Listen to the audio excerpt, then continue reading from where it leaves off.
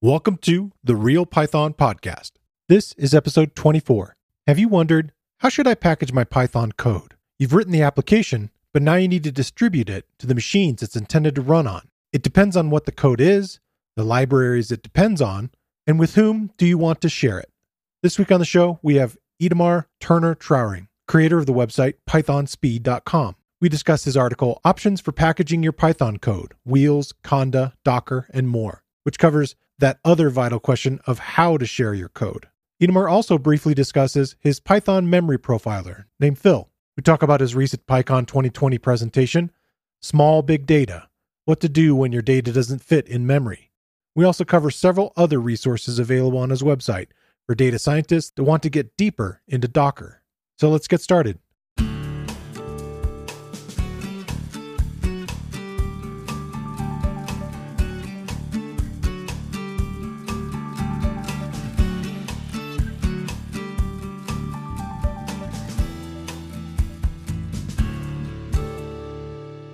The Real Python Podcast is a weekly conversation about using Python in the real world. My name is Christopher Bailey, your host. Each week, we feature interviews with experts in the community and discussions about the topics, articles, and courses found at realpython.com. After the podcast, join us and learn real-world Python skills with a community of experts at realpython.com. Hey, Itamar. Welcome to the podcast. Hi, thanks for having me. So I was wanting to start off talking about your website in general and talk about the name Python Speed and maybe your thoughts about why you came up with that. So naming websites is hard. So yeah, partly it's like, what can I find? And I wanted to, I have another site, codewithoutrules.com, which focuses on sort of more generic sort of programmer productivity content. And I wanted someplace to talk very much about like Python-related technologies and tools. And so one of the things that Python gives you is sort of, it lets you develop software quickly. It's also sort of inherently a slow language, and so there's just a lot of work you have to do to make things go faster. And so there's all these libraries built up upon it. And so that's one part of it, is just sort of, making people more productive, both in terms of like the way they write software, but also just in terms of computer efficiency. Sort of a long-term personal goal of mine is sort of to do stuff related to climate change. Computing is a big resource in terms of like carbon emissions. Yeah, definitely. And so like more efficient software is good, but also one of the things that excites me about the Python these days is that it's being used by a lot of scientists, people outside the sort of like web development world. Like there's a whole bunch of science and sort of non-software engineering that's happening with Python. It's sort of helping people who are doing research, scientific research with Python is also a thing that I'm excited about. And because it's a good thing in general, it also like there's a lot of people who are doing stuff related to climate science and energy efficiency and so on. Yeah. What are you doing day to day? Like what's your regular gig outside of creating articles on your website and such? So I do some training. So I've had some already classes I'm teaching on Docker packaging for Python. So intro to Docker packaging, production ready. There's just a lot of details to get there. I've created some related products that I sell, and I also do some amount of sort of software development and consulting in addition. Cool. You were recently on Michael Kennedy's podcast, Talk Python to Me, talking about your new, one of your latest software development projects of Phil, your memory profiler. Yeah, basically, I at one point had a job where I was doing sort of algorithm pipeline for processing images for gene sequencing at a startup around here. And memory usage was a sort of massive bottleneck, like just in terms of hardware, like costs, like, you're running stuff in the cloud and RAM is really expensive. And images are huge. Yeah, this was like spatial gene sequencing, so it was a lot of data. But more broadly, memory is a lot more of a bottleneck in software processing data than you think. It's more expensive. You tend to be running much closer to capacity. When things go wrong, it's not like, oh, my program is slow. It's my program crashed and I have no results, or my computer is utterly wedged. Right. And so I've been writing a lot about how to sort of reduce memory usage, but like in order to reduce it, you need to measure it. And the tools that existed for Python were not really sufficient for that because they're much more focused on memory leaks. If you're doing data processing, like you load in some data and process it and exit, the main issue isn't memory leaks. The main issue is just you loaded a lot of data, your memory usage spiked. And so that spike, that peak moment, the high watermark is what you need to find. The existing tools didn't do that. Okay. So I wrote a memory profiler to sort of capture that. The initial version would run on a full program. Like so you run it end to end on your whole process. This week I've been working on adding Jupyter support. So I just had yesterday I got it to work for the first time. So like just in your Jupyter notebook, you're writing some code and you say, how much memory is it's going to use? And you can sort of use a Jupyter magic to profile just that function. And within your notebook, you get like a profiling report saying this line of code called by this line of code was responsible for 50% of the memory. Wow, cool. At peak. So hoping to release that sometime soon once I document it and clean it up. Yeah. Yeah. I was thinking you probably recorded that podcast a month or 2 months ago, right? Yeah, it was about a month ago, probably. Okay. So you've been working on it quite a bit. That sounds cool. Like I know that's a really common environment to be working inside of notebooks as far as developing huge amounts of the data science community. They feel comfortable in it because it's, very, interactive in a lot of ways. So that sounds like your tool will add to that interactivity and look at these huge data sets that people are looking at and where they could make things be more efficient. Yeah. That kind of leads to a little bit about talking your PyCon 2020 talk, which was a little bit about, kind of how to reduce the footprint of your project somewhat in memory. And I had a guest recently on, Hannah, talking about her book, Thinking in Pandas, and that led into a lot of some of the similar areas where you guys are talking about efficiency and how to kind of make things run a little bit better, which your site dives really deep into. Your PyCon 2020 talk, tell me a little bit about that. And so I guess the thing I'm trying to do in sort of the articles I'm writing and talks I give and training is like software is a sort of immensely useful tool, but there's a lot of, I'm not even sure rough edges quite explain it. Like there's just the infrastructure underneath the sort of nice high level bits that we like to think about. At some point you have to hit this point where you like understand how the operating system is doing things or how the hardware works, or like, unfortunately you can't just say, this is the idea I'm trying to express, just do it. You have to have, at some point you have to go lower down and hit that lower level detail. And so that's always I'm trying to teach is like, here's how to solve the problem, and here's just enough so you have a better mental model of what's underneath so that next time you encounter it, so you know how to approach it. And for reducing your memory usage, or put it from the other direction, in order to process large amounts of data in limited memory, there's a bunch of fairly standard techniques that if you're a programmer, you probably actually, even if you can't quite articulate them, like you've just encountered them enough that you sort of know how to think about it. I think about databases in that way. Like if you have any kind of background in that, you would structurally want to make things be efficient and work cleaner. Yeah. But that a lot of people don't have that background, right? So, yeah. It's like if you've worked with databases, like you just like you learn these concepts by osmosis. And so my goal was to say, here are these concepts which apply also for things like using pandas or NumPy. Here's a general concept and here are the techniques. And the basic idea is to reduce memory usage, putting aside techniques involved like how you structure your code, like not keeping references around. 3 basic techniques are compression. Like you can represent the same information in memory with just getting rid of redundancy. You can do that a variety of ways, but like the sort of simplest is like both pandas and numpys have used different data sizes for representing numbers. Yeah. And so if you only are presenting numbers between 1 and 100, you don't need the default 64-bit integer. You can use an 8-bit integer, and you've cut your memory usage like divided by 8. That's huge. Yeah, it's such a big difference. Yeah, and it's like, it could be like you add like 10 lines, like 10 characters or to your code, and you just cut your memory usage immensely. So there's compression, there's batching, which is instead of loading all the data, you load it in chunks, process those chunks, and then maybe you're done, or maybe you combine the process data. By not loading everything, you can just process any data doesn't fit in memory. And the final one is indexing, the way you'd have an index in a relational database, where you say, I'm going to figure out a fast way to load only the data I need, and then I can only load the subset of data that actually matters. Like if you're doing looking at data on a month-by-month basis, if you have an easy way to load only July's data, then you've saved all the effort of filtering out August and June and May. And so those three techniques you can apply in Pandas and NumPy using built-in facilities they provide, or sometimes external libraries. Yeah, it sounds like a lot of what you're doing is similar to some of the training that I would do.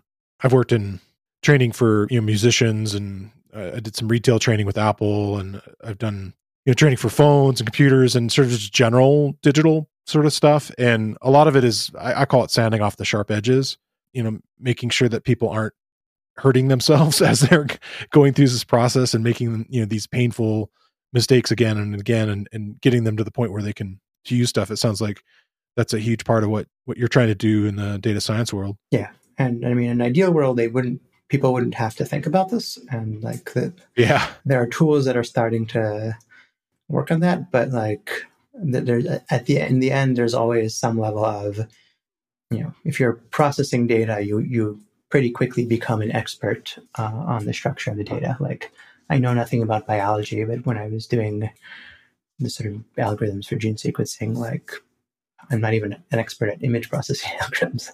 There were people who were much better at me who took up the work later, and I'm sure improved it vastly. But I ended up with a very good intuitive model of what the data was like and how it was structured, and how you might compress it, and which were very specific to the data, just because spending so much time staring at it and thinking about it. Yeah, that's cool. And so if you, in the end, because you are the expert in your own data, it's useful if you understand the techniques you can then apply to using your expertise. One of the things I wanted to talk to you about, and I mentioned on last week's episode, was you had written an article called Options for Packaging Your Python Code, and Wheels, Conda, Docker, and more. I wanted to kind of take it to initially a little bit of a higher level and talk about the intent behind this article. There's sort of two sort of scenarios I can kind of think of that I could divide things in, just, I don't know, sort of initially. One would be, I think of it as the portability of software. So this would be more for internal kind of uses, for maybe you're a team of one, or you're on a small team and you're needing to have this code be portable, move to machine, or stand up another instance of something, what have you. And then there's another version of that, which would be, I would call it deployment of software, where you're really handing it off to somebody else entirely, and it's going maybe outside your organization, or it's getting out there to the wider world, like all the way to something like open source, or in some cases it could be a product or something like that. Is that intent in both sides of that? Is that intent in your article? Is it more toward one or the other? I guess the original idea for writing this came from talking to someone who was thinking about sort of distribution within their organization. They were using one tool and it wasn't working quite well, and they were looking at another. Okay. But it got me, for any question about software, any question about what should we do in general, the answer is always, it depends. Yeah. It depends on the situation. And so, in my just writing software, using software, I just encounter, you encounter this very wide array of solutions. And if you are working on your own software and you encounter these, and it can be sort of overwhelming and confusing. Why do all these things exist? It may be that many of them are for each individual completely irrelevant, but it's good to know sort of the way people conceptualize things, what might motivate people to use these tools or create these tools. Right. And so the idea was sort of, here are all these options, they might seem very similar, what are the differences between them? And so once you have that sense, then when you hit a sort of specific situation, you can say, oh, that's why that thing exists.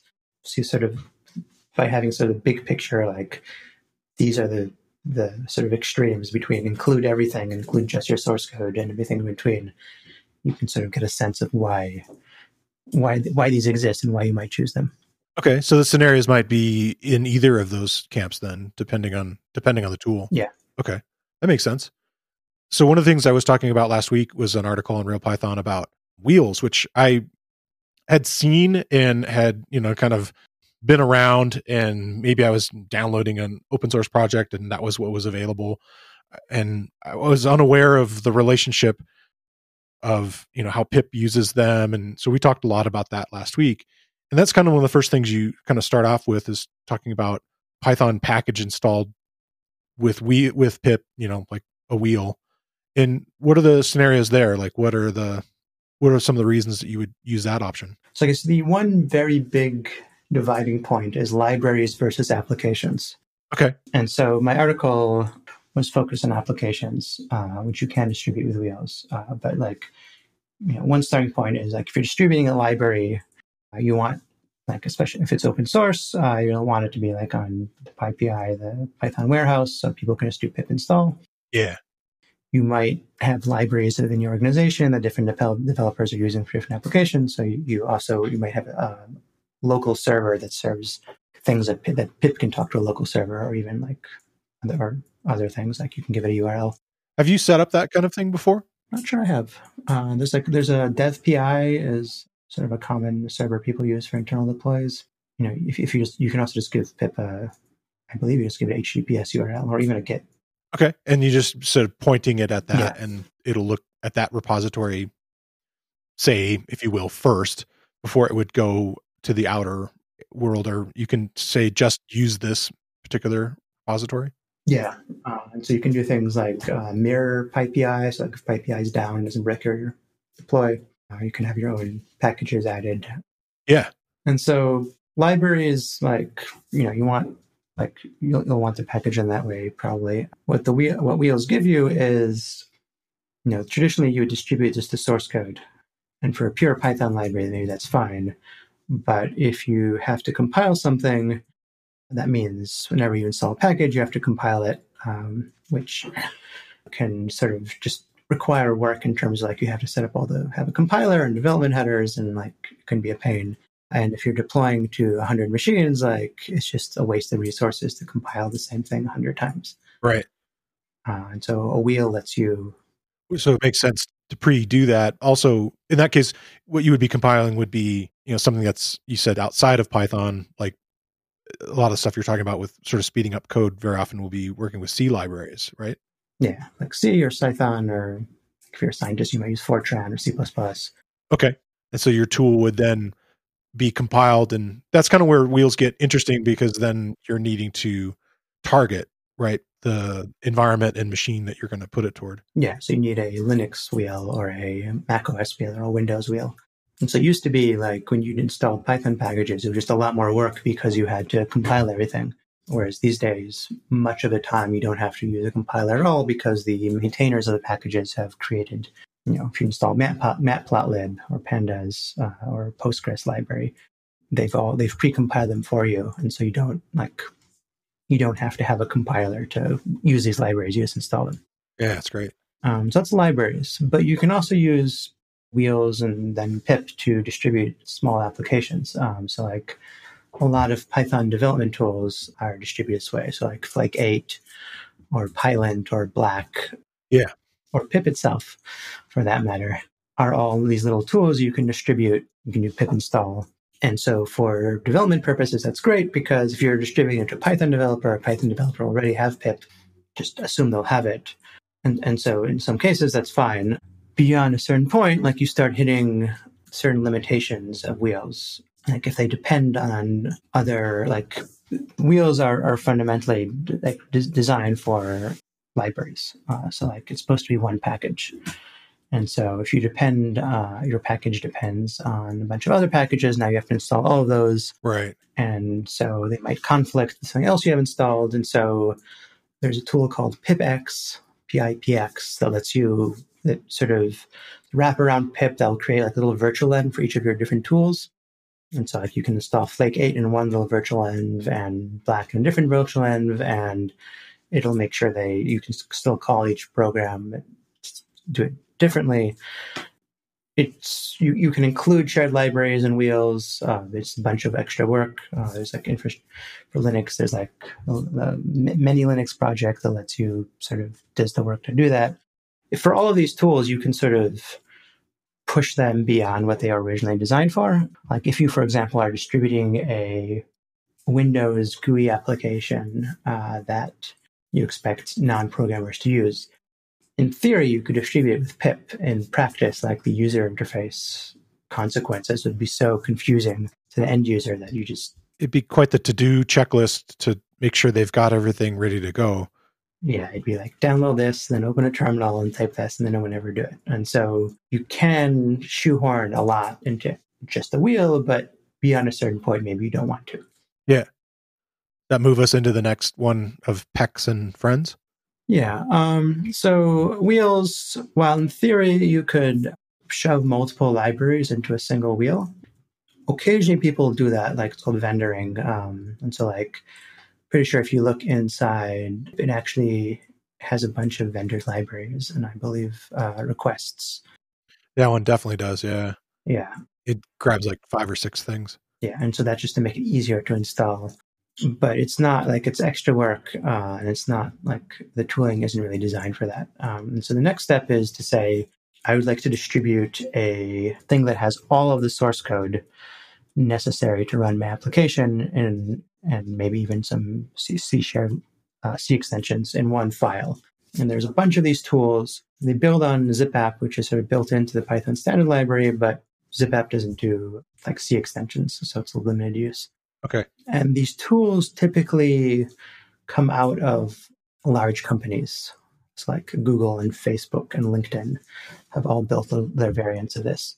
I found a Twitter lightning talk when I started researching it to talk about it in the last episode. And I had like a longer talk, but then this was like a 15-minute talk on the particular tool, PECs.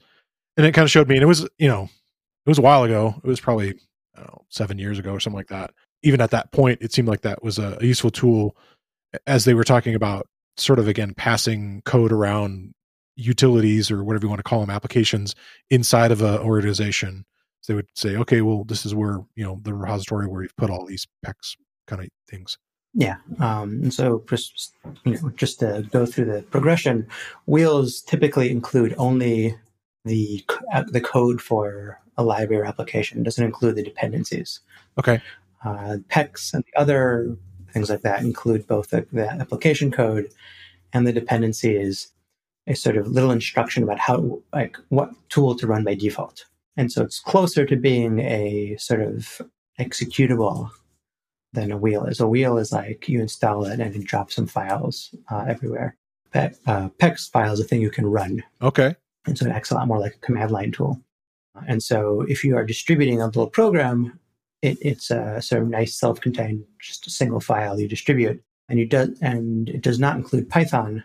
It's just the code so it presumes Python's pre-installed. And this is where the sort of internal distribution thing comes. Like if you're like in a large company, you can probably assume that like if you have a bunch of machines or virtual machines, they've all been like provisioned in the same way. Like you can assume like all the machines have Python. And a particular version, like they would probably all walk forward at a certain point. Yeah. So you can assume there's Python, and like you probably have some way to distribute files to a whole bunch of machines. And so this is a way to distribute just the code. You don't have to like have an extra copy of Python. So you're not like if you have 10 scripts, 10 copies of Python. Yeah. And so it saves some disk space. Would you think of these as like command line types of things that would be run from a terminal or shell? Or yeah, it's like you can use it for like a server too. Okay. But it's sort of there's this implied infrastructure. Like there's this presumption that you have servers and you're thinking about how much disk space and you have a way to distribute files. My impression is these tend to be used in sort of people that have like managed server farms. Okay. Virtual or otherwise. It's like as a sort of individual developer, like it's not clear to me where I would use it, for example. Yeah, that makes sense. Does that take us up to the next level of the the system packages? Yeah. If you're doing Capex, like it's typically like the Python code and maybe the Python extensions, but sometimes you need like system packages. Like you might need to have like some system package installed. And the PEX doesn't have any way to express the dependency. Like it doesn't have any way to say like you must have like libjpeg installed. And in theory, you can do a bunch of work to sort of shove it into the PEX, but more probably like if you're using a PEX, like you're in this environment where you can just assume that like you've pre-provisioned these servers. I'm trying to think of those kind of tools. I'm into audio and video, so I can kind of think of like tools that on my Mac I've had to use Brew to install, probably to like add like MPEG compression or something for videos or photos or whatever, something in a scientific environment where they're needing to work with those types of compression and decompression or those kind of outside tools. I'm trying to think of other system sort of tools that would need to be distributed like that. Yeah, I mean, sometimes it's libraries, sometimes command line tools. Okay, yeah, like video encoders. Like maybe you need some command line tool to talk to a server. Okay. With neither pip nor the PEX and friends, you don't have any way to express that dependency. Like you just sort of have to document you need it, or you need to find something to shoehorn into your package, which can sometimes be difficult or not worth the effort. And so another approach, and I think this is in many ways the oldest approach because this predates like the wheels, predates pip, predates PEX, is just system packages like Linux distributions. And these days, for example, Brew on macOS, the lesser, and I know there's some other systems because Choco from Windows. Like basically, you have the ability to say package some software out like an RPM or Debian package, and it can depend on other packages. And so this is sort of the traditional sysadmin approach to distributing software was you package up your Python code and its dependencies maybe as a virtual env or like in one place at least. And then you can install that as a regular RPM package and you can have dependencies on other RPM packages. So you can say, I need the video encoder package. And then when you install it, like DNF or Yum will automatically install it. Or if you're in a Debian or Ubuntu, like apt will automatically know that it from the package that has these dependencies. And so it lets you express dependencies on system packages that you require. And it still gives you that unit of installation of like, you can install or uninstall your whole piece of software, upgrade it as a unit instead of just plonking files in the file system. So sorry to take a step back, but what does RPM stand for? I think it's a Red Hat package manager. Okay. That's a guess. Versus the DEB, which is the Debian version. Yeah, so DEB is the package format for Debian and Ubuntu. Okay. And RPM is the package format for CentOS, Red Hat Enterprise Linux, Fedora, all of which derive from what used to be Red Hat Linux. Yeah. And then you mentioned apt there. It's like using like apt-get to add things to your Linux installation in kind of the same way. Yeah, so in Debian and Ubuntu, you would install Debian packages with apt-get typically. And on Red Hat, like Fedora or CentOS or Red Hat Enterprise Linux, there's tools like DNF or Yum that install those packages. Okay. And so this is a traditional sort of system administration approach. Often the Linux distribution will package some Python packages for you already. Like there might be like a Red Hat matplotlib like package or Ubuntu matplotlib package. And you typically do not want to use those. You typically want to like package them yourself because like the release cycle of Linux distributions is... Yeah, I can think of the date. Yeah, the versions would probably get pretty stale based upon the amount of time that somebody like a system admin would have to build those kind of resources. Yeah, you don't the Debian stable will be like, or CentOS, like they spend years before they're updated, and so you don't want to be stuck with that particular version for years, or you don't want to be forced to upgrade when you want your Python dependencies to be in there on upgrade. But like things like a lot of the things that system packages provide are much more stable than like a Python library. It's fine you want to depend on those and get that stability. Feels like that might be almost split in the sense that you would have the environment that you're building and then the Python stuff still might be separate in that case. Yeah, exactly. And which is a good intro to Conda, the next one. Okay. And so we've been talking about this sort of divide between things you get from system packages, like a video encoder or something, or a particular library like libjpeg, and things that are like your Python code. And then Conda is a package system, and then there's a bunch of package channels, but Conda Forge is the biggest and most popular. And Conda takes a different approach, and it says, we're not going to use system packages for basically anything. Like, we're going to package everything into one packaging system. And so you're going to have like your compiler and libjpeg and your video encoder and your Python packages are all going to be Conda packages. And we're going to package them separately from your Linux distribution or macOS or what have you. And it's all going to be in this one place. And Conda Forge is the biggest place. And so you have, because you have just one package system that has all this stuff in it, you don't, like, it doesn't matter what Linux distribution you're on. So it's a bit like the experience with Brew, where you're not like, but if Brew also did Python packages, like it's like all in just one place. And it's also closer to being like a Linux distribution, that the people doing the packaging aren't always the authors of the software. So like if you're downloading matplotlib with pip, the people who package matplotlib are typically the people who wrote matplotlib. They're part of that team typically then. Yeah. And for Conda Forge, like you can, like, I've packaged other people's software for it. And so it's kind of like a Linux distribution or Brew in that sense. And so with Conda, you can have dependencies that are sort of like, which in the other approach, you think of as separate, like you don't think of your video encoder as a thing you install with pip. In Conda, you would install it with Conda, and you install the matplotlib with Conda, with Conda, and they're both just Conda packages. Wow. Okay. I'm not familiar with that part of Conda. I'd played with it a bit, and it always kind of became this kind of divide between, in the particular, I worked at a bank, and we would use an Anaconda initial distribution.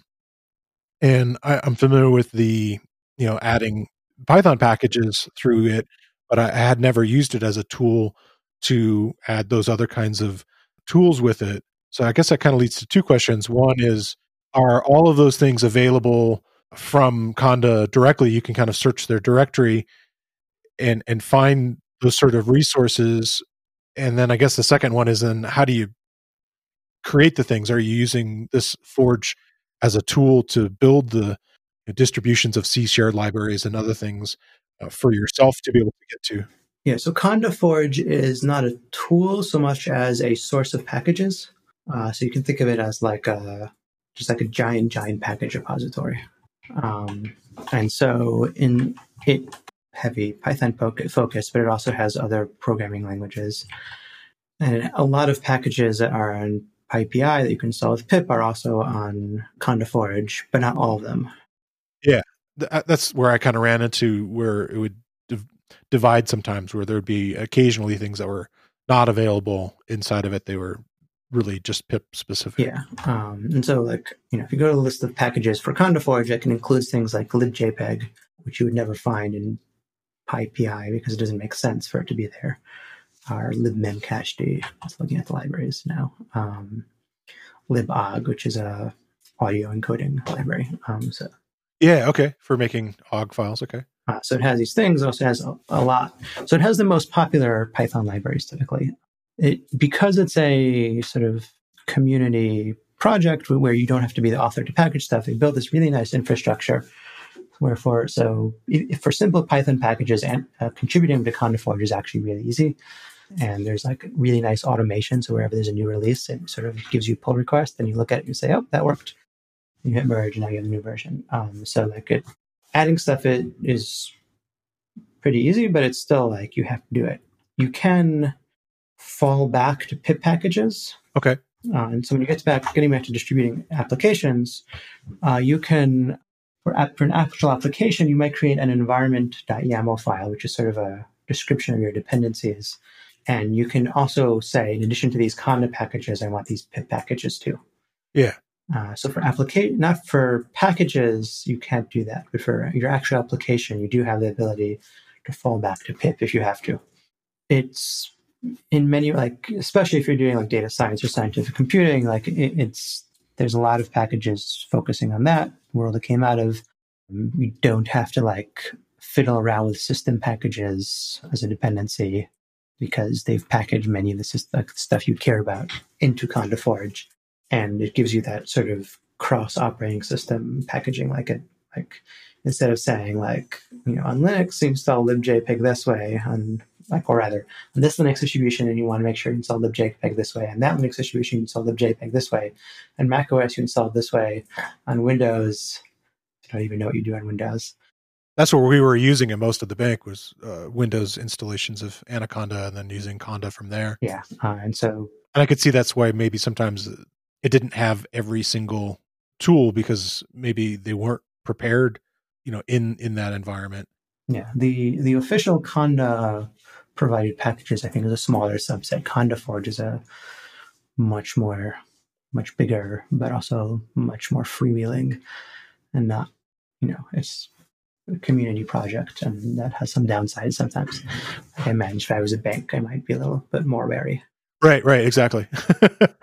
And so that's sort of the next, a different approach where you don't, you just say, we don't want system packages. We want this to be sort of integrated, our Python and system packages to be integrated into one package system. This week, I want to shine a spotlight on another Real Python video course. It covers the type of Python skills to practice so you'll stand out from the competition. It's titled Python Coding Interviews, Tips and Best Practices.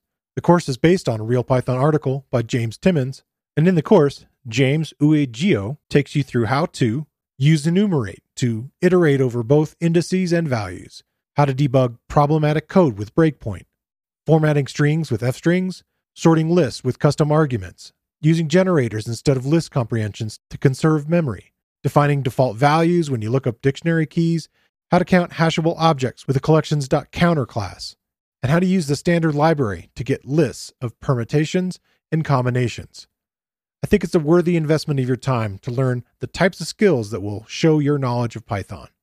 And like most of the video courses on Real Python, the course is broken into easily consumable sections, and you get code examples for the techniques shown. Check out the video course. You can find a link in the show notes, or you can find it using the newly enhanced search tool on realpython.com. And so the next step is to say, I don't want my users to even think of this as Python program at all, or a thing they have a packaging system. I just want to give them a program they run. And this might be where you're distributing to people who aren't necessarily programmers, or it's just even if they are programmers, they don't care what language it's written in. They just want an executable. And then there's tools that let you do that, and they will take all your Python code and your Python interpreter and create a single executable. PyInstaller is one of them. I think the most cross-platform one. That's the one I used. I created some tools for some other users, and I talked about that a little bit, but it seemed like it kind of out of the box really just sort of worked for me. I didn't really spend a lot of time with it and didn't require a lot of additional tools. I definitely needed the environment to match between the two. I couldn't move to somebody else who didn't have a 64-bit machine, like if I was compiling it on there or installing it on there. Yeah. It needed to be, the same, distribution across both. I guess the biggest problem with it is that you are making kind of a large file in the sense that it has all of Python with it, right? Yeah, it has all of Python. And also you end up with this file and you have to distribute it somehow. It's maybe then you want an installer. Okay. Do a Windows installer, or maybe an organization that has ways to distribute files. So it gives you this executable that can run, but then you have to, maybe you can distribute it to people, they can download it, and then how do you update it? So it just solves the packaging Python and your code and dependencies into one file. It doesn't, if you're using Conda, you can use, if you do a Conda package, someone can install pip install. For exe, you're going to have to, on Windows, you're going to have to create it, wrap it with an installer and an update mechanism of some sort. Which you can do, but it's more work. Yeah, it's harder to scale it out and have variations of things. Yeah. I had Russell Keith McGee on of Beware and Briefcase. Yeah, which was another. Yeah, really kind of a similar tool in that sense. One nice thing is it does add it adds the installer part, which is kind of nice. Like it'll create an actual MSI for Windows, and in the case of Mac, it'll have a DMG, where it literally shows like the picture of you dragging into the application folder, and cool. kind of handles some of that overhead. And then the one unique thing it adds is, of course, the idea of being on mobile devices, which is pretty cool, which they're still working on, and kind of geared toward GUI stuff in some ways, because he's developing these other Beware tools of Toga, which is like this whole GUI environment and trying to replicate all of that stuff. It's a real neat project. I had a little thing last week where I was talking about these things, talking about your article, but also talking about PyOxidizer as a project. And I got kind of stuck using it. It's a little harder in the sense that you do need to have an installation of Rust, and I had not used Rust at all. So I got Rust installed, and then I worked with the crates and things inside of Rust. But I only had a couple hours to kind of play in this environment, and I was able to make the example of creating a REPL, an executable REPL file, and working with that. But I once I tried to get beyond that and maybe include additional packages and so forth, that's where the documentation kind of started to break down. I was having to spend a lot more time on it. I didn't understand the BZL file very well. It didn't make as much sense. So you're laughing. Maybe you had a similar experience. I don't know. I mean, if it's like, I'm hoping that's probably a Bazel file. Yeah. Yeah. I have, my encounters with Bazel have not been fun. Yeah. It was weird. It just seemed like it's just where the documentation kind of fell apart. And I don't know. Have you used either of those in your own experience of actually trying to distribute things to other people? I believe I may have used PyInstaller, or at least worked on a project that was using PyInstaller in the past. I think PyOxidizer, like the reason it exists is because there's a bunch of optimizations for a much faster startup that it can do that PyInstaller can't. Sure. And so, but those optimizations basically just make it the way it works much more complex. Like it has to compile stuff. Yeah. Whereas PyInstaller is mostly just like smushing some files. The other PyOxidizer is much more sophisticated, but also more difficult. So yeah, I mean, for PyInstaller, it just seems like it fairly straightforward. So like it seems like a good starting point. Yeah, Briefcase, depending on what you need, was similar in that way. That was really like I was up and running pretty quickly. And again, I didn't need a mobile thing, but it was something I've been thinking about. I used to make tools for some small businesses where they wanted to go to be paperless. And so I was creating lots of little tools for them. Ended up using this thing called FileMaker because it was kind of a quick development platform where I could kind of get my ideas together and had a lot of the graphical elements and so forth. But now that I'm doing way more in Python and I want to be able to do maybe more processing and more crunching of things, and a lot of these packages I'm learning about, I'm looking at some of these other tools of PyInstaller and Briefcase maybe as a way of developing these things that I can give to a client where they're not going to want to open up Python and even be in a terminal, though depends on their employees and who they have on their team as far as what you can distribute to them. Yeah, I should add Briefcase to the webpage. It's pretty neat. Yeah, I'm been impressed with it. Still not 1.0. We talked about that. Actually, I had a whole long discussion with Armin Ronacher about Flask and how he kind of stuck with the zero version for quite a while. It's sort of an intriguing area of development, whereas like where the creator finally feels like, yes, this is ready. I guess that kind of leads us to your next topic, which is a huge topic on your site in general, which is container images. You can go a step further. Like if you're distributing like something packaged with PyInstaller or Briefcase, like it's an exe, but it's still presuming that like you have like certain shared libraries installed. And containers go a step further, and they basically say, we're going to package all the files you need to run an application into one thing. Yeah. One package. So maybe if you're writing a Python application, so it's a Python interpreter in your code and the dependencies and the libraries, but it's also the whole, like effectively a whole Linux distribution. And it might be just this very subset, the particular files in that Linux distribution that you need. Yeah. But it's like everything. And so like if you happen to need a very obscure particular shared library that has to be set up only in a particular way and only a particular Linux distribution, you can build an image that does that. Like it's just it's everything you need to run it. Like, it doesn't matter what the base operating system is, like it's going to, like that, you can run it. And so like you can package your Linux distribution plus Python plus code and then run on Mac OS or Windows using a virtual machine that can then run that container. And then there will usually be some various levels of isolation because it's just a sort of, think of it as like sort of a self-contained little thing. And so this goes to the extreme of you make no assumptions whatsoever about the external runtime environment other than being able to run a container image, which is true in a very broad,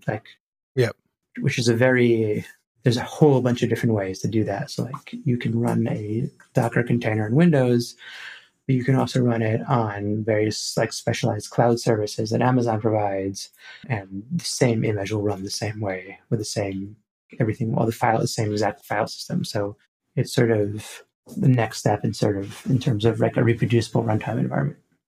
Yeah, I've played with them and used 2 or 3 cloud services just kind of in my experiments and learning about them. Everything from Amazon to Heroku, which was actually a very pleasant experience using with setting up like a Django kind of thing. I haven't used them as much for data science, though. I did have Tanya Allard on episode 8, and she was talking about this topic quite a bit about containers and kind of goes through some parallel things that you've talked about on your site of creating images through stages and testing for security, and this whole idea in the world of data science, which is her focus also, of reproducibility. And in that case, you are controlling through this container, if you will, the operating system, the version of Python, the file system, the database type, all those kinds of things, along with all the other things you were talking about of your code. And so it's very reproducible. And so I thought that's kind of neat. But it's another layer of being a developer to understand Docker. Yeah. So the thing Docker is sort of heavily, you can run, there's a Windows variant of Docker. Right. Have you ever tried to make a Windows OS container, though? I'm told it's difficult. I've never actually tried. Yeah, it's not fun. Yeah. And they're huge too, right? I mean, that's the big problem with, the whole idea with a container, hopefully, is to use something a bit smaller for the operating system and the file system, hence the popularity of Linux distributions. Yeah. And so, so typically you'll be running Linux containers. And Linux is sort of based on Unix, which was created in I think first launched in beginning of the 1970s. And Docker builds on sort of Unix and features added by Linux.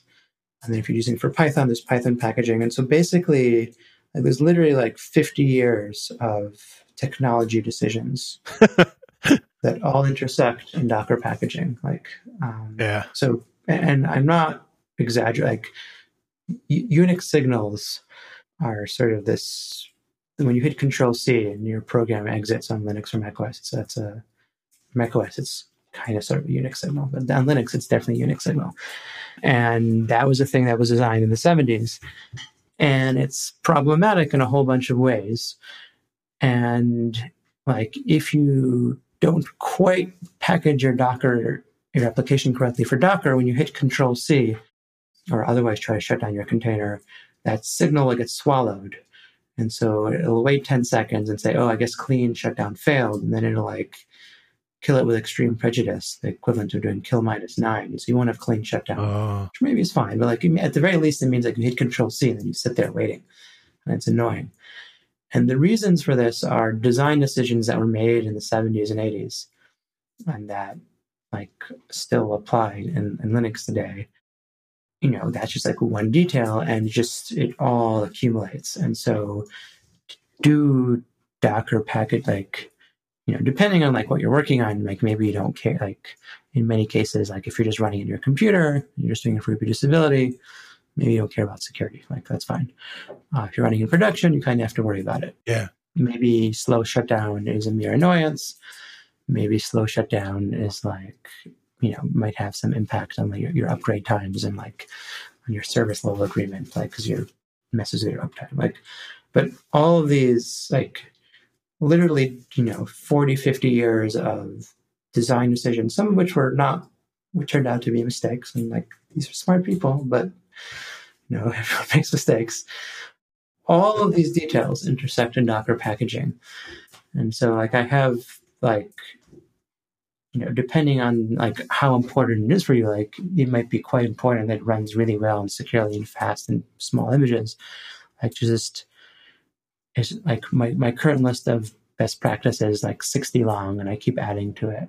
Oh, wow. Because, and to be fair, a lot of people don't have to think of all these, but some people do. And it's just a lot of details to get right. And so on the one hand, it's this like really useful tool in many ways. On the other hand, it's just like, it can be a frustrating experience, and there's just a lot of stuff you have to get right. Thinking about the 60 steps that you're talking about that are, or not steps, but best practices, once you've gone through a lot of that, say for your own personal Docker container that you're going to say, this is the tool I'm going to use as a base to develop upon, how many of those 60 things will have been checked off in a sense so that you can move forward? I mean, obviously you're going to have to keep things up to date and pay attention to new developments, but is there a flattening out of the learning curve at a certain point where you've developed a base container?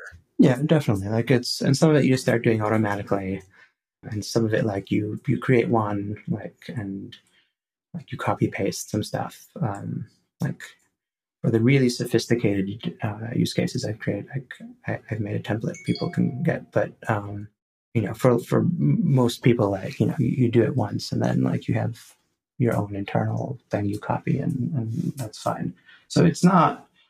It's not like you're committing to this like never-ending new career path. Like, yeah, it's just you need to sort of you need to understand how it works, and depending on your what you're building, you might need to make sure you have this understanding like security, or maybe it'll turn out that it just takes a really long time to build images, and so it's worth spending some time there and kind of speed it up. But once you're over the hump, if that weren't the case, I don't think people would be using it as much as they do. It's just this hump you have to get over. And so this is why I spend a lot of time writing about it, because it is such a useful tool. Yeah. It's just, it's not obvious. And yeah. If you were, I haven't gone through all the resources on your site because it definitely has a huge amount of great resources for Docker. One question I have though is if you are, let's say you're way earlier on that curve and you haven't even set up Docker for the first time on, say, your own workstation, and you want to start investing time into this idea because you've seen other people using it and you think it'll be one of the best tools for what you want to do. Do you have like real starter resources, or a lot of your resources more in the intermediate kind of area? So far, I get complete and utter like first time ever. I don't at the moment have anything for that, or that's not quite true. I've written a book based on my training material. Oh, you'd have? Okay. Yeah, called Just Enough Docker Packaging, which is sort of focused on the packaging aspect, but it also starts you off with just like, I've never done this before. Run your first container, and then package your first thing, and then understand what's working. And this is a paid product. And I have a few articles that are about the basics. If you want just sort of like, first ever interaction with Docker, the Docker website has a sort of, some intro tutorials. They're pretty good. Yeah. And they'll get you to a certain point, but then when you hit the point of like, what is Docker packaging actually doing? Like, why, it just blew up. What do I do next? That's what they sort of, that's where you hit this wall. And I have a few articles and then a book, which are more about these sort of, you've you done Docker run the first time, and like you kind of got a sense of why this is useful and cool, but like you need to understand how it actually works to actually move beyond that. Yeah. I guess kind of related to that, you talk a little bit about, you have an article talking about sort of best images to kind of work with. And one of the popular ones that was out there is something called Alpine because of its size. And I feel like it some way relates to a lot of the things that we've talked about so far, in the sense that how it's prepared and not prepared for what you want to be able to do. Can you talk a little bit about that? Like what's a good best image to start with? Yeah. And so they're saying like a Docker image is sort of a self-contained Linux file system. Basically, when you're making your own Docker image, you typically start with some pre-existing image, and then you add more files to it. It's basically a little bit like Git repository version control, where like you have the sort of initial stuff, and then you add some commit to some more stuff, and commit some more stuff, and it all gets like you're downloading this whole sort of thing with history, like it has layers, is what they call it.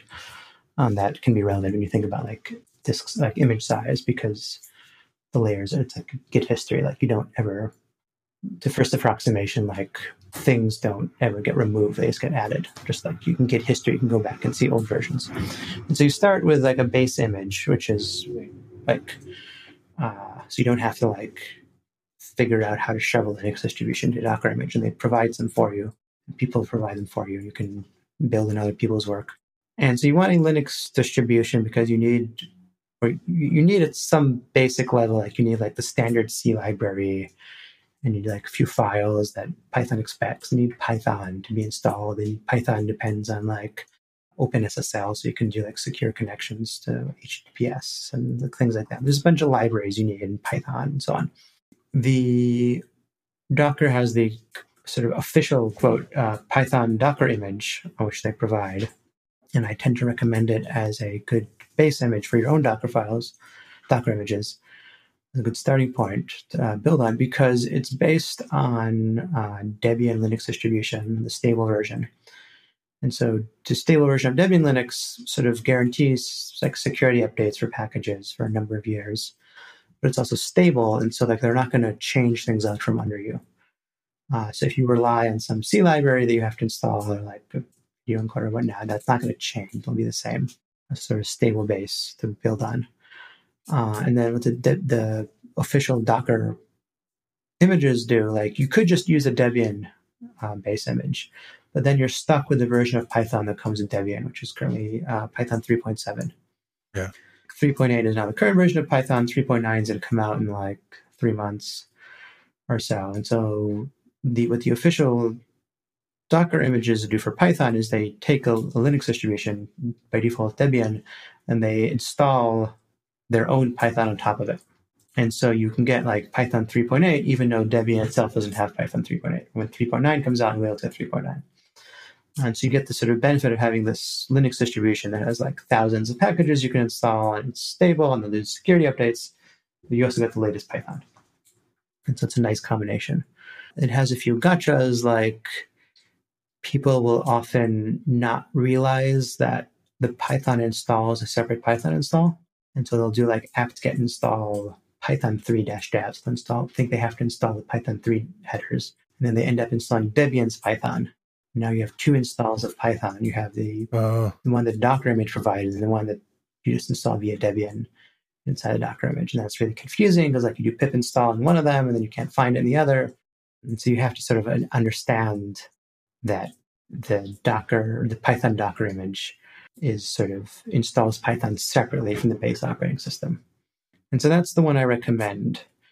There's a different official Python image, which is based on Alpine Linux rather than Debian Linux. And some people recommend that. And the benefit of Alpine Linux is that it's a smaller operating system. Like it was originally designed for like, embedded devices or wireless routers, things like that. So it's like quite small. And when you install packages, they install much faster than Debian or Fedora or CentOS. Like it's packages. So image builds are faster because installing an Alpine package is really fast, and the base images will be smaller. And so like if you're a Go programmer, Alpine is actually a fine distribution to use for your base image. As a Python programmer, though, it's kind of problematic. And the issue is that one of the ways they made Alpine Linux smaller is by using a different standard C library than Debian or Fedora or CentOS, any of those. Basically, if you're running a C program, and Python, for example, this Python interpreter is a C program, there's all these APIs that you need, like to allocate memory and to talk to the file system, to open network sockets, and they're all packaged into the standard C library. And so Python relies on all those APIs to write the file system and allocate memory and so on. So you need to have a C library, the standard C library available. And most Linux distributions use the GNU C library, glibc, something for short, glibc. And so when you build binary wheels for Linux, you build them for glibc, for GNU libc, because that's what the vast majority of Linux distributions work. So you do pip install pandas, you're getting pandas compiled with the assumption that it's using the glibc library. But Alpine Linux does not use the GNU libc. It has used a different one called Musl, M-U-S-L. Maybe I'm mispronouncing it, which takes less disk and space and is somewhat compatible. So if you compile source code, majority of the time it just works, although they do have occasional incompatibilities, which I personally have hit and other people have. Because it's not quite compatible on a binary level all the time, they've disabled support for binary wheels on Alpine Linux. When you do pip install. So if you do pip install pandas and matplotlib, and you're building your Docker image using Debian-based image, like the official Python image based on Debian, it takes about 30 seconds for me. Okay, download it, it unpacks the binary wheels, and you're done. If I install it on an Alpine, it takes, I forget, it was 15 minutes? It might have been 15 minutes. Might have been 30 minutes, I forget. It takes a lot longer because you have to compile them from scratch. Yeah. So you have to install a compiler. You have to install all the packages with the libjpeg headers and the PNG and whatever it is that pandas and NumPy need. Then you have to compile them from scratch. And so you end up with compile times that are much, much longer. And because you have to install a compiler, you also have to do a bunch more work to make sure your image doesn't end up large, because you have to uninstall the compiler in the right way. And so if you're a Python programmer or data scientist, using Alpine Linux for your Docker images can often result in vastly longer build times. Yeah. And it's, one of those, people really shouldn't have to think about this. Right. So these weird gotchas. I don't want to spend my time thinking about what version of the standard C library is. I just want to run my software and write some software on how to run. But unfortunately, these things will hit you. And so when they have these really long builds, and you won't know why. And plus, you have to figure out how to compile these packages. There's also a bunch of just how do you compile matplotlib? Well, you have to figure out which packages to install, and it's kind of a pain. And so just avoiding Alpine Linux is typically a good thing to do if you're doing Docker packaging for Python. Yeah.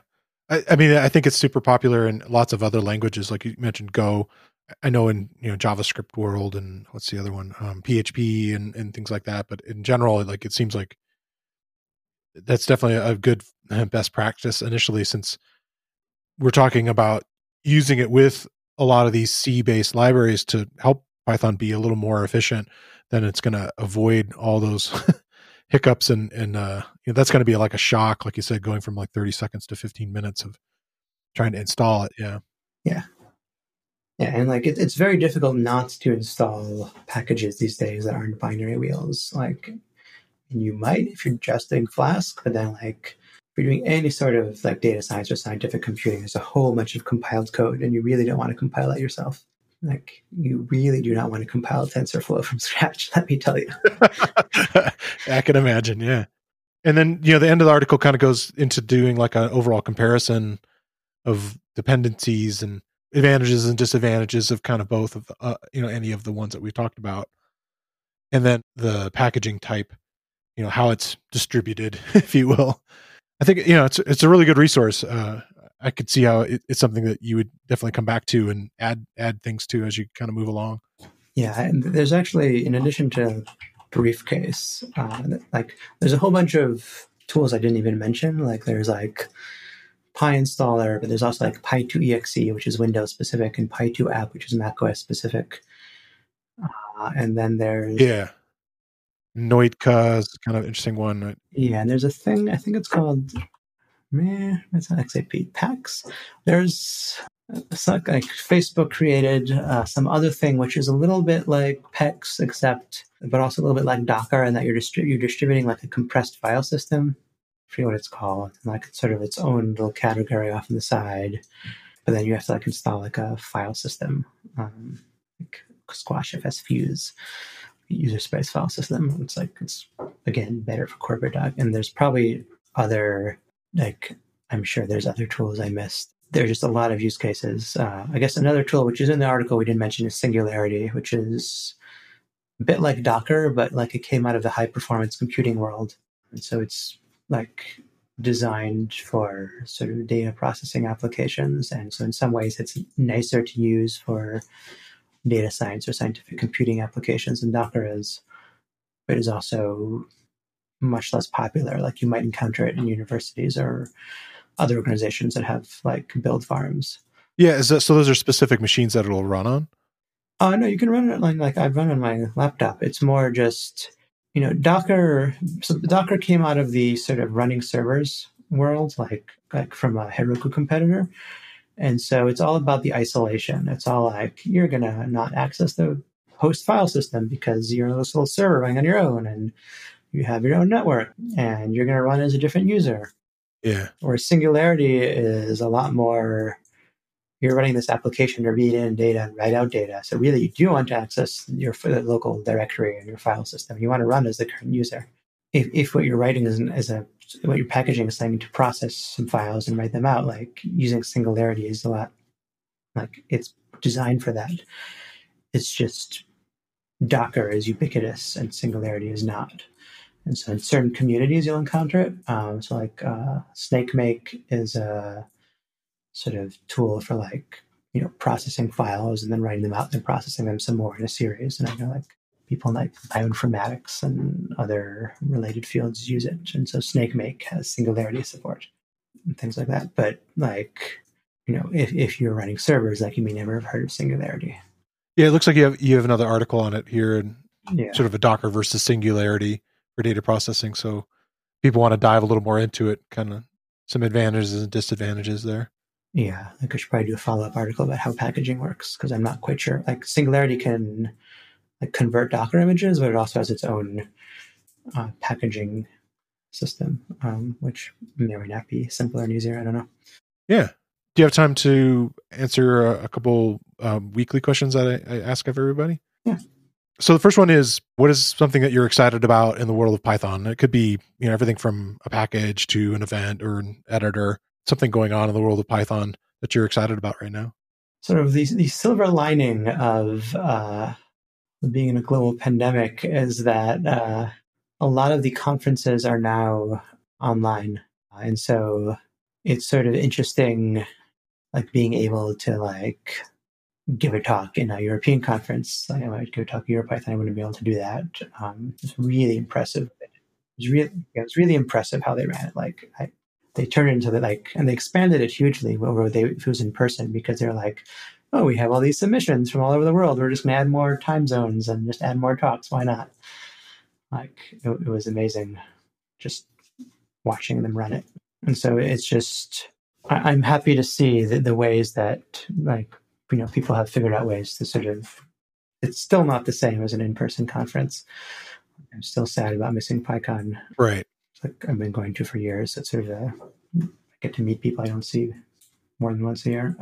But I'm very happy to see the ways in which people have managed to sort of continue these conferences and sort of continue building community, even in the face of this pandemic that means we're all to various degrees stuck at home. What was your talk on about at EuroPython? It was about Docker packaging, and specifically if you are at the point where you need to get all these best practices, because it's not like you're running it locally, or you're running it like in this publicly available production environment where security matters. Like there's a lot of best practices you want to follow, and it can be a little overwhelming if you're doing this on your job. Like chances are like after like you're always getting interrupted to do other things like, and so you don't want to like end up with a thing that's like half finished in the wrong way. And so I talked about sort of a process for, this is what you should do first, this is what you should do second. Here are some examples of best practices in each. So it's like a sort of an iterative process that you start with the really critical things and then put off the less important things later on, but also like so that if you get interrupted, you sort of can leave it in a good place, not sort of half finished. You sort of like an overall process to organize the packaging because it can get pretty complicated. Are there talks open like that you can see them on YouTube and such? I think I saw an announcement they were posting the raw unedited version ones. I'm not sure if that was publicly or just the people who paid for the conference, but they may be available. I think they're now doing video editing. Then they'll post the edited ones. So it may well be that it's public. I haven't checked. Okay, cool. The other one is, what are you interested in learning next? What is, again, this could be Python or maybe beyond that. What is something that you're interested in learning next? So I have on my desk here something which I've been sort of trying to learn, but haven't quite gotten to the point of doing the exercises, which is a book called Statistical Rethinking, which is a book about Bayesian probabilistic programming. And it's written for the R programming language using the STAM library, but people have gone and ported all the code samples to other languages, including to Python. So like you can get like PyMC3. PyMC3 is like a probabilistic programming library for Python, and so like you can do all the code examples and exercises using that. Like it's like a Git repository with the whole book ported to Python. Nice. Although, you can do it in R too. And I want to learn this. I have helped the local candidate with the municipal elections last year. And so I want to see if I can do some data analysis of like sort of all the information about who voted and like the outreach and so on. So see if I can build a statistical model. See if I can learn anything useful for the next election. Cool. What's the title again? Statistical Rethinking. Okay. Yeah, I did a little bit of research to sort of find the sort of starting from scratch book on learning Bayesian modeling because in theory I took a statistics course one time, but I didn't ever. It was like 20 years ago, and even then I didn't quite understand it. So yeah, David Amos is kind of like my co-host now on every other week. We kind of come in and he brings in all these articles for me from PyCoders, and that's when I found your article and learned a little more about what you're doing. He mentioned this resource on YouTube. Is it 3 blue, 1 brown, something like that? Yeah, I've heard of that.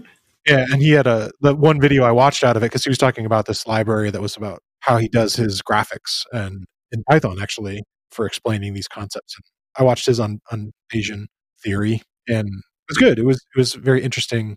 He's very good at distilling information and then using the graphics to kind of reinforce it, which I think is useful.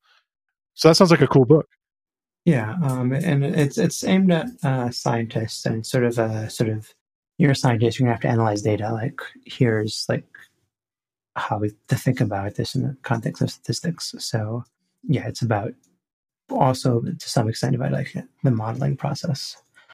It's been sitting on I've read it I read half of it a couple times just to get the concepts in, but to really learn it, I'm going to have to do the exercises and haven't quite gotten to that yet. And you said there's a repository with stuff in PyMC for it that kind of goes with it. Okay.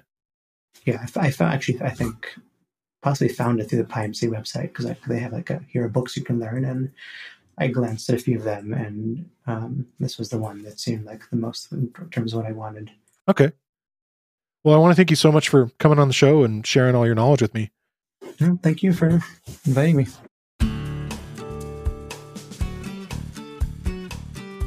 I want to thank Itamar Turner-Trowing for coming on the show. And I want to thank you for listening to the Real Python Podcast. Make sure you subscribe to the podcast in your favorite player. And if you like the show, leave us a 5-star rating and a review. You can find show notes with links to all the topics we spoke about inside your podcast player or at realpython.com/podcast. And while you're there, you can leave us a question or a topic idea. I've been your host, Christopher Bailey, and I look forward to talking to you soon.